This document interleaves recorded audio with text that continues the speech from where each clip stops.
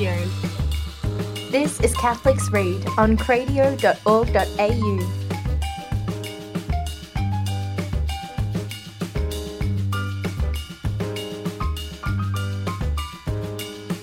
Hello and welcome to this episode of Catholics Read. I'm Luke. And I'm Kiara. And I'm Victoria. And today we're getting into the Christmas spirit, in a sense.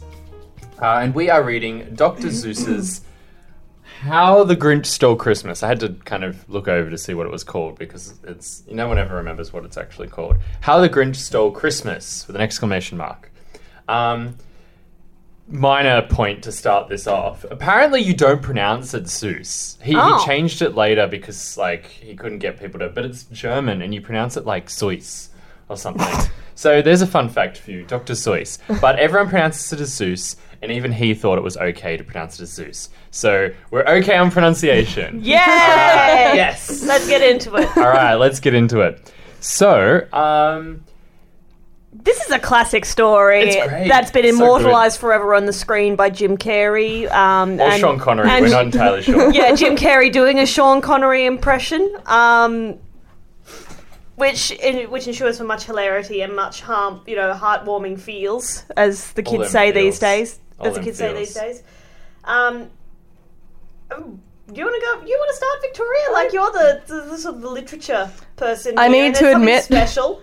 I've never actually read this book before, so I read it for the first time today. I hadn't read it before either, I think. I'd read all the other Maybe Dr. I had Seuss. read it. We had Bears on Wheels and Hop on Pop. Are You My Mother? Hop on Pop. Hop on Pop.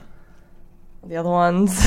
Green Eggs and Ham. I actually have never read that as far as I'm Oh, aware. you got to read Green Eggs Nor and have Ham. I read that. Anyway. Got to read Green Eggs and Ham. That is an achievement of literature in itself. Which one? Because Green Eggs and Ham, it only uses 50 original unique words. I may have read half of it.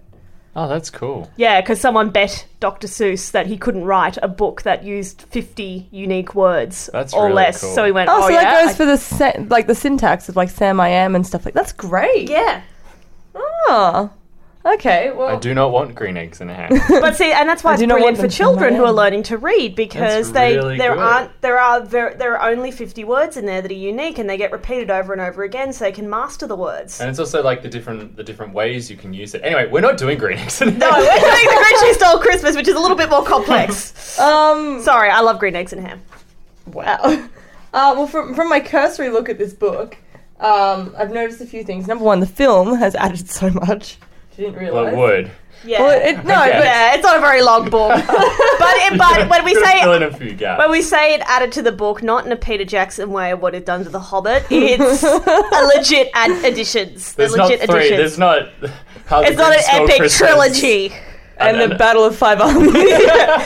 Plus a dragon that's Benedict Cumberbatch and a Battle of Five Armies. It's all in, it's all in the appendix, guys. But seriously though, just a quick wrap up of what The Grinch is about.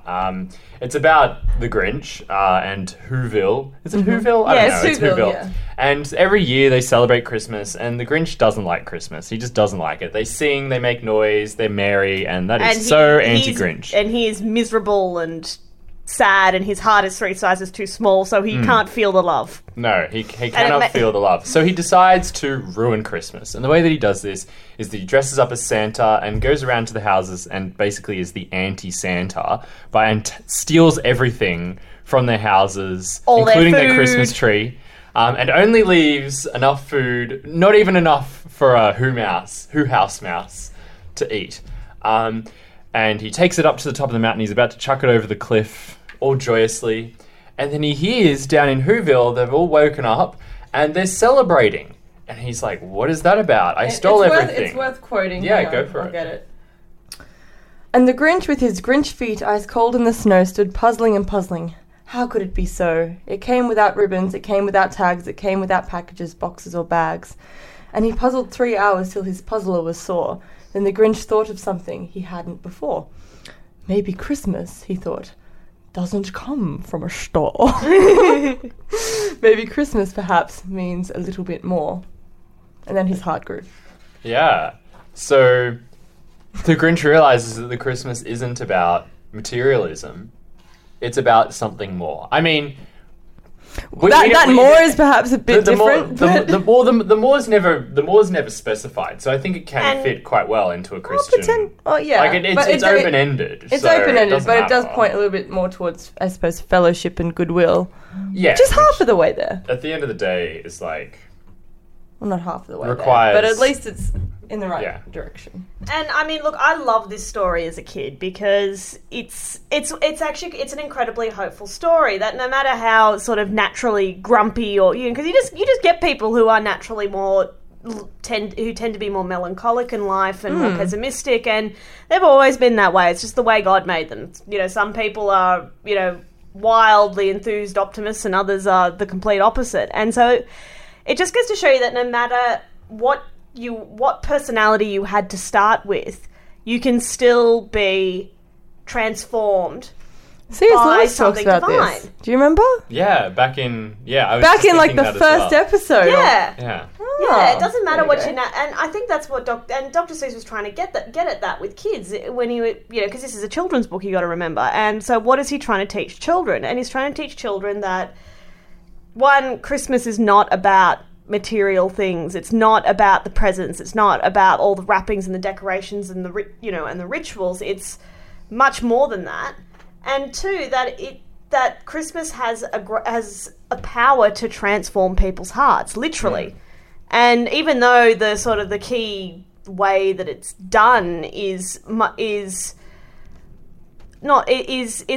specified specifically, like there's no talk about Jesus, there's no talk about God, there's no talk about anything like that, but there still is very Christian elements in there. Like this is a very, very Christian story nonetheless. The conversion.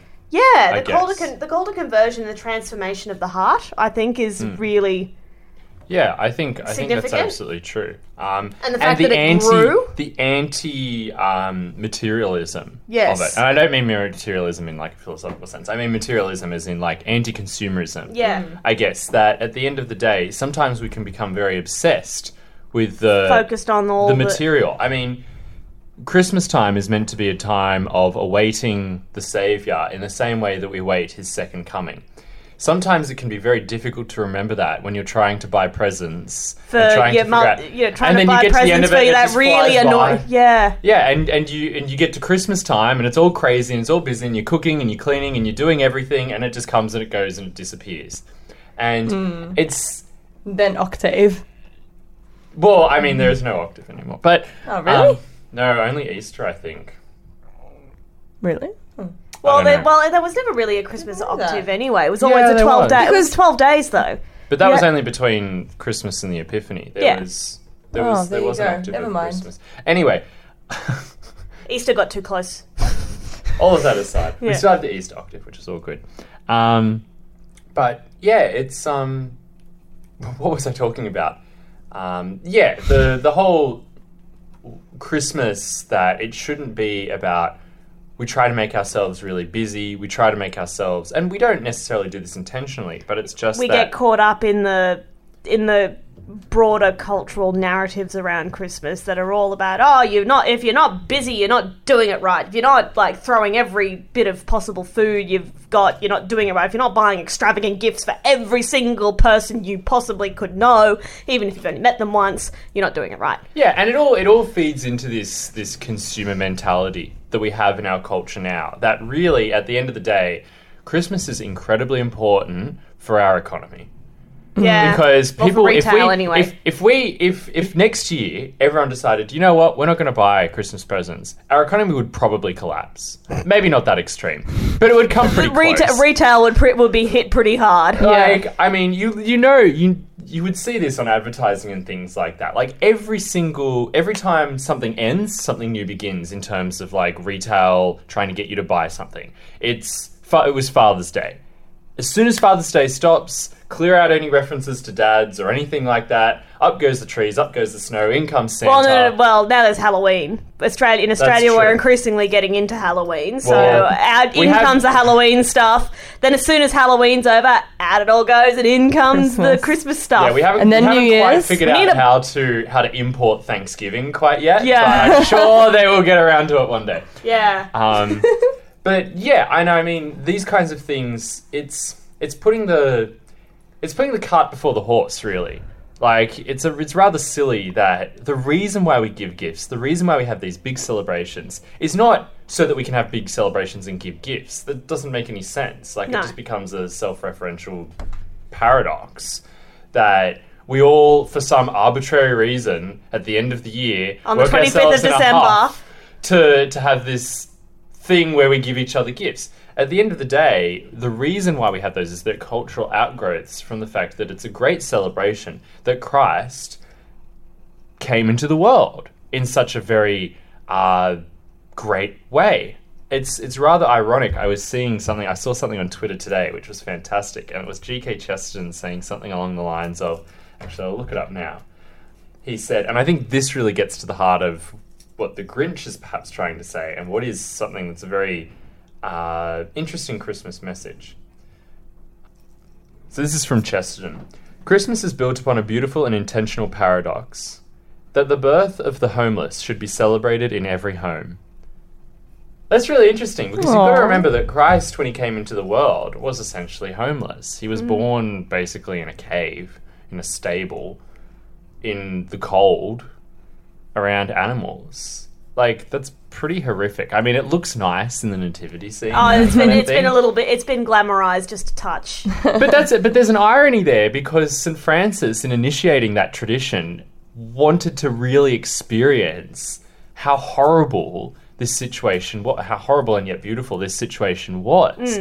Now it's become a little bit glamorized, but this comes back to what I guess that we're talking about with the Grinch here, is that once you strip everything away, even if you're in such the situation which our Lord was in when he was born, that it was such a time of great joy, that the shepherds who, had all sorts of terrible things all over them because they carried sheep around and yuck.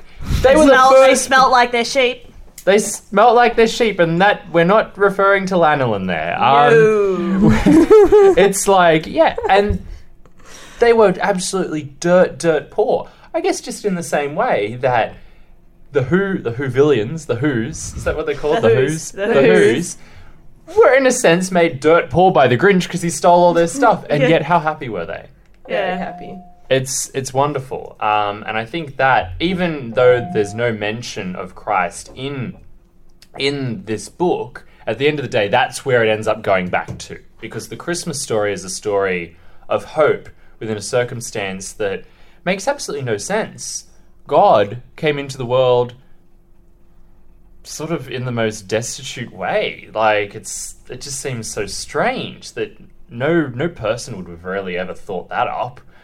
And we celebrate that in a way that can often sometimes miss the point.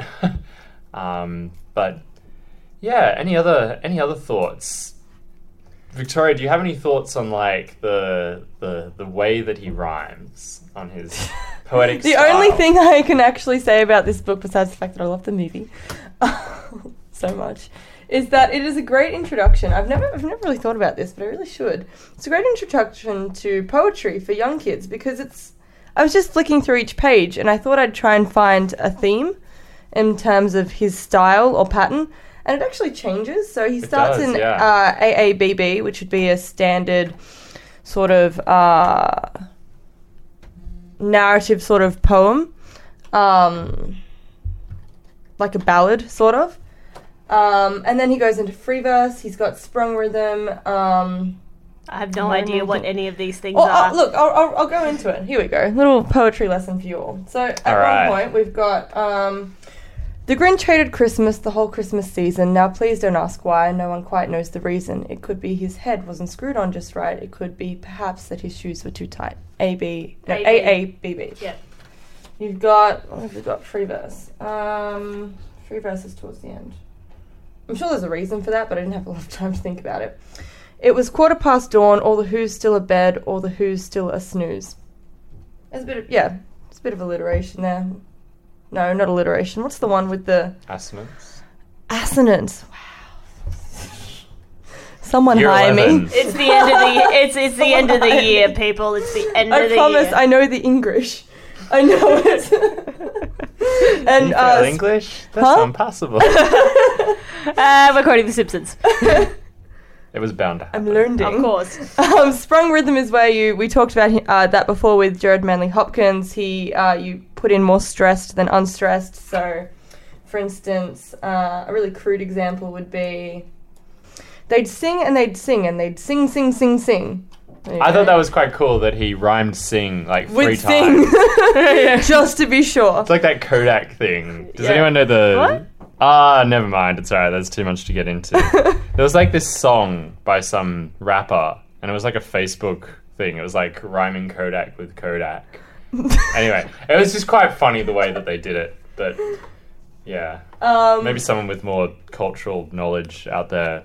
Pop culture than me. knowledge. Rap is actually very anyway. Just putting it out there. It's Rap's actually quite good. Like rap when you has get into some literary integrity that I refused to admit for about a decade, and now I think that it is. it does. It can Like be for quite instance, good. there's it has sprung rhythm, it has like repetition, it's got a beat. Eminem songs, I've got to say, are actually the pinnacle of it most of the time. Whoa, Eminem, Slim Shady. Not actually up with rap. I just know that his stuff is very good because I was subjected to it in high school by my friends. Hi guys, loved it. Totally. Toads loved it. That's about it. There's a excellent literary quality to this. You should read it to your children, but not only read it to them, have them read it, perform it. I think it would be amazing. But it's got such a dramatic flair to this story. Actually, It to a lot does. of Dr. Seuss's writing, it's so animated. And yet it's in a book. Like, it's not meant to be read just sort of monotone. The Grinch hated Christmas, the whole Christmas season. Now, please don't ask why. No one quite knows the reason. Like, you're meant to have read someone this off- like, for instance, John Hurt or Oprah or something read it. Oprah. I was going to say David Attenborough, but okay. I don't know, she just David popped into Attenborough my head. Oh my gosh, how soothing would that be, David Attenborough reading this story? Basically, someone who has, inflection, dynamics, just, you need it all. Connery. We've got to try some, hang on. You got to try it. Well, because I'm the expert on the Sean Connery accent, am I? Yep, All right, go for Here we go. Hunt for Red October, Every Sean Connery. who down in Whoville liked Christmas a lot. But the Grinch who lived just north of Whoville did not. The Grinch hated Christmas, the whole Christmas season. Now please don't ask why. No one quite knows the reason. I think that was pretty good. That was quite good. I think that was pretty good for a chick. What's that Sean Connery joke? About I the must books? ask you a question, No. but I'm saving it for later. No, the one that's like, my books fell on my head. I have only my shelf to blame, or something like that. It's really good. It's terrible. Anyway. Terrible pun. My favourite is the Sean moustache Connery. one. Man, we've got so many references in this. This is a Wikipedia article. I apologize to Sean Connery if you ever hear me trying to do your voice. If you would like to hit me, I totally deserve it because that was all right. I think We'll there needs book to be you a a note flight. Actually, we won't. a note of commendation in terms of the illustration as well. I think it's. Yeah, I think you can every illustrate child all in these as well. every child in the Western world knows Dr. Yeah. Seuss's style. No one else is like this. It's quite incredible, actually. Like because then they're humanoid. They're not humans. They're whatever they are. The Who's. The Who's. It's just interesting. And- Creative genius. Yeah, it is actually, and even just on a visual note, like this particular edition, two colours, red and black. That's quite Right. standard Yeah. for Seuss, though. He'll Yeah, usually it is. use white and he's quite monochromatic. yeah. He's quite monochromatic in his illustrations. So and that just adds to it. Actually, like I mean, it was done for a practical reason because Yeah. paper was Because of the ink monies. Ink was expensive. Coloured ink was expensive. But I reckon, like, the book that we've got here, like as you said, there's just white and red and black. Sorry, red, black, and white. Which is most of the editions that you'll find. Like, even when I was looking at the Wikipedia article, that was the edition that was on there. So I think it's the standard one. And then you see it on the back of the page, you've got one that's in full colour. I'm so glad it's just red, white, and black. Yeah, the because it'd full be colours, overwhelming. It's just too intense. It'd be yeah. overwhelming. Yeah. And and I think that's really part of the beauty of the simplicity of this. Like his writing is very simple and it's very clear and it's very animated. And all of those figures, like it's all hand drawn in ink. Like you can't see any pencil. Ink is really unforgiving. Just pointing that out there. It's a skilled illustrator who plays with ink. and, you know, sort of creates very intricate drawings like that. Hmm. And I really, you know, I mean, it's one of my favourite stories from Christmas time. Like, I have really, really distinct memories of my parents reading this to me as a kid. And, you know, then, you know, and then, of course, the movie was made when I was a bit older, and that was much delight to everybody. Especially because Jim Carrey is an awesome Grinch. No one else Jim Carrey. But it's true. No one could you name another actor that would be capable of capturing the magic of the Grinch on film? Jim Carrey's quite unique. I don't think you couldn't think of anyone else who could do. Like maybe. I mean, who could do that story better? He doesn't have the build, but like Robin Williams or someone like that. Like, it has to be someone pretty like in that manic kind of energy. Yeah, that just complete energy that he's able to. But again, like Robin Williams, yeah, he doesn't quite have the build, but he has the personality. Certainly got the hair. Had the hair. All I have to do is dye him green. There we go. Yeah. So I mean, I think there's not a lot to say about this because I think the book really speaks for itself. I think it really does hit the heart there of. It's very anti-consumerist, which I think is good, but it's not like in your face. Dr. Seuss, I think, said himself something about that kids can pick a moral a mile away, and so he tries to be very sneaky with it. And he's very sneaky with this. You don't look at it and you're like, oh, I know what's going to happen here, because you don't know what's going to happen here. Like, and I think it's quite a healthy way that it ends. One of the only things that I didn't quite like about the movie, or that I don't like about the movie now, is that's telling me we should stop soon. 5 more minutes. Yeah, this will be my final point. Is that it tries to go into, like, in an attempt to try and fill out the story, it tries to go into the backstory of the Grinch, of why he's, like, bad and that kind of thing. Why he became the person he is. And it can become this kind of thing of, like, this, no bad people are bad by their own volition. And it's like, that kind of, okay, that might be true to a certain extent, but it kind of takes away from the morality of it. It obscures the bit at the end, which is that the Grinch becomes good because his heart is warmed to it. You don't have the collateral damage of making the Who's look bad. Do you get what I mean? Yeah, and that was one of the problems in the film. It's like, everyone's bad anyway, and the only reason why there's bad people is because they had bad things done to them anyway. Okay, there's a certain sense of truth in that, but this kind of makes it simpler. You've got good guys who are well-meaning people. You've got a bad guy. He has a conversion of sorts, and he becomes good. The end. Everyone goes home happy. And I think that's one of the really good things about it, is that it's able to deliver that Christmas message of the heart of what Christmas is about. Even though it doesn't do it in a religious sense, it still touches on the themes in a way that's very digestible for children, in a way that I imagine they would be able to remember quite easily. And the other thing about Dr. Seuss is it's quite enjoyable for adults. Like, very enjoyable. So much fun reading that book. And this is the art to children's literature. You've got to get the adults across the line. And that's why things like The Wiggles were so successful, because they wrote with the adults in mind, because they wanted to create music that adults could stand to listen to over and over and over. True? Yeah. Oh. That's they were music, like, they were... Well, they were the Cockroaches by day. Yeah. No, wait, no. The Wiggles by day, Cockroaches by night? No. They were the Cockroaches first, then they became the Wiggles. Okay. So the Cockroaches by 80s and the Wiggles by 90s. Pretty much, yes, is how... no, they was doing the Wiggles in the late 80s, actually. Okay. And there was some crossover, I think. Yeah, there was a little bit of crossover, and then they went full-time into the Wiggles gig. But anyway, that is the art to nailing a good children's story, is you don't want to make it so blah that only, parents just get sick of reading it again and again and again, because children demand repetition of things that they like. And so if you want to throw the book after the 100th read in, the space of a week, sorry, you haven't hit the nail on the head. Yeah. Go back and try again. If you want to look something up, people, as last point, Dr. Seuss created a cartoon. It's a 20-minute cartoon, and it's about the Cold War.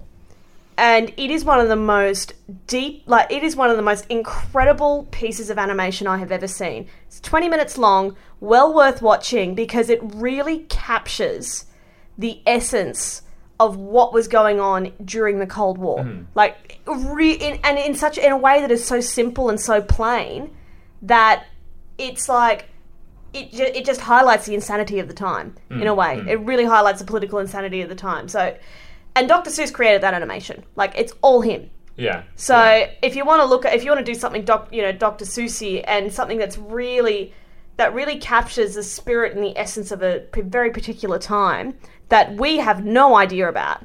Like, our generation, we have no idea what the Cold War was like. Yeah. Absolutely zero. Absolutely none. But that little clip, like, totally opened the world up to me. So go watch that. It's on YouTube. Last question of the thing. Was he an actual doctor, Dr. Seuss? He might have been a PhD in something. I don't Okay, know. just something I was wondering. Hang on. The mystery of Dr. Seuss. Was he actually a doctor? Also, as a side note.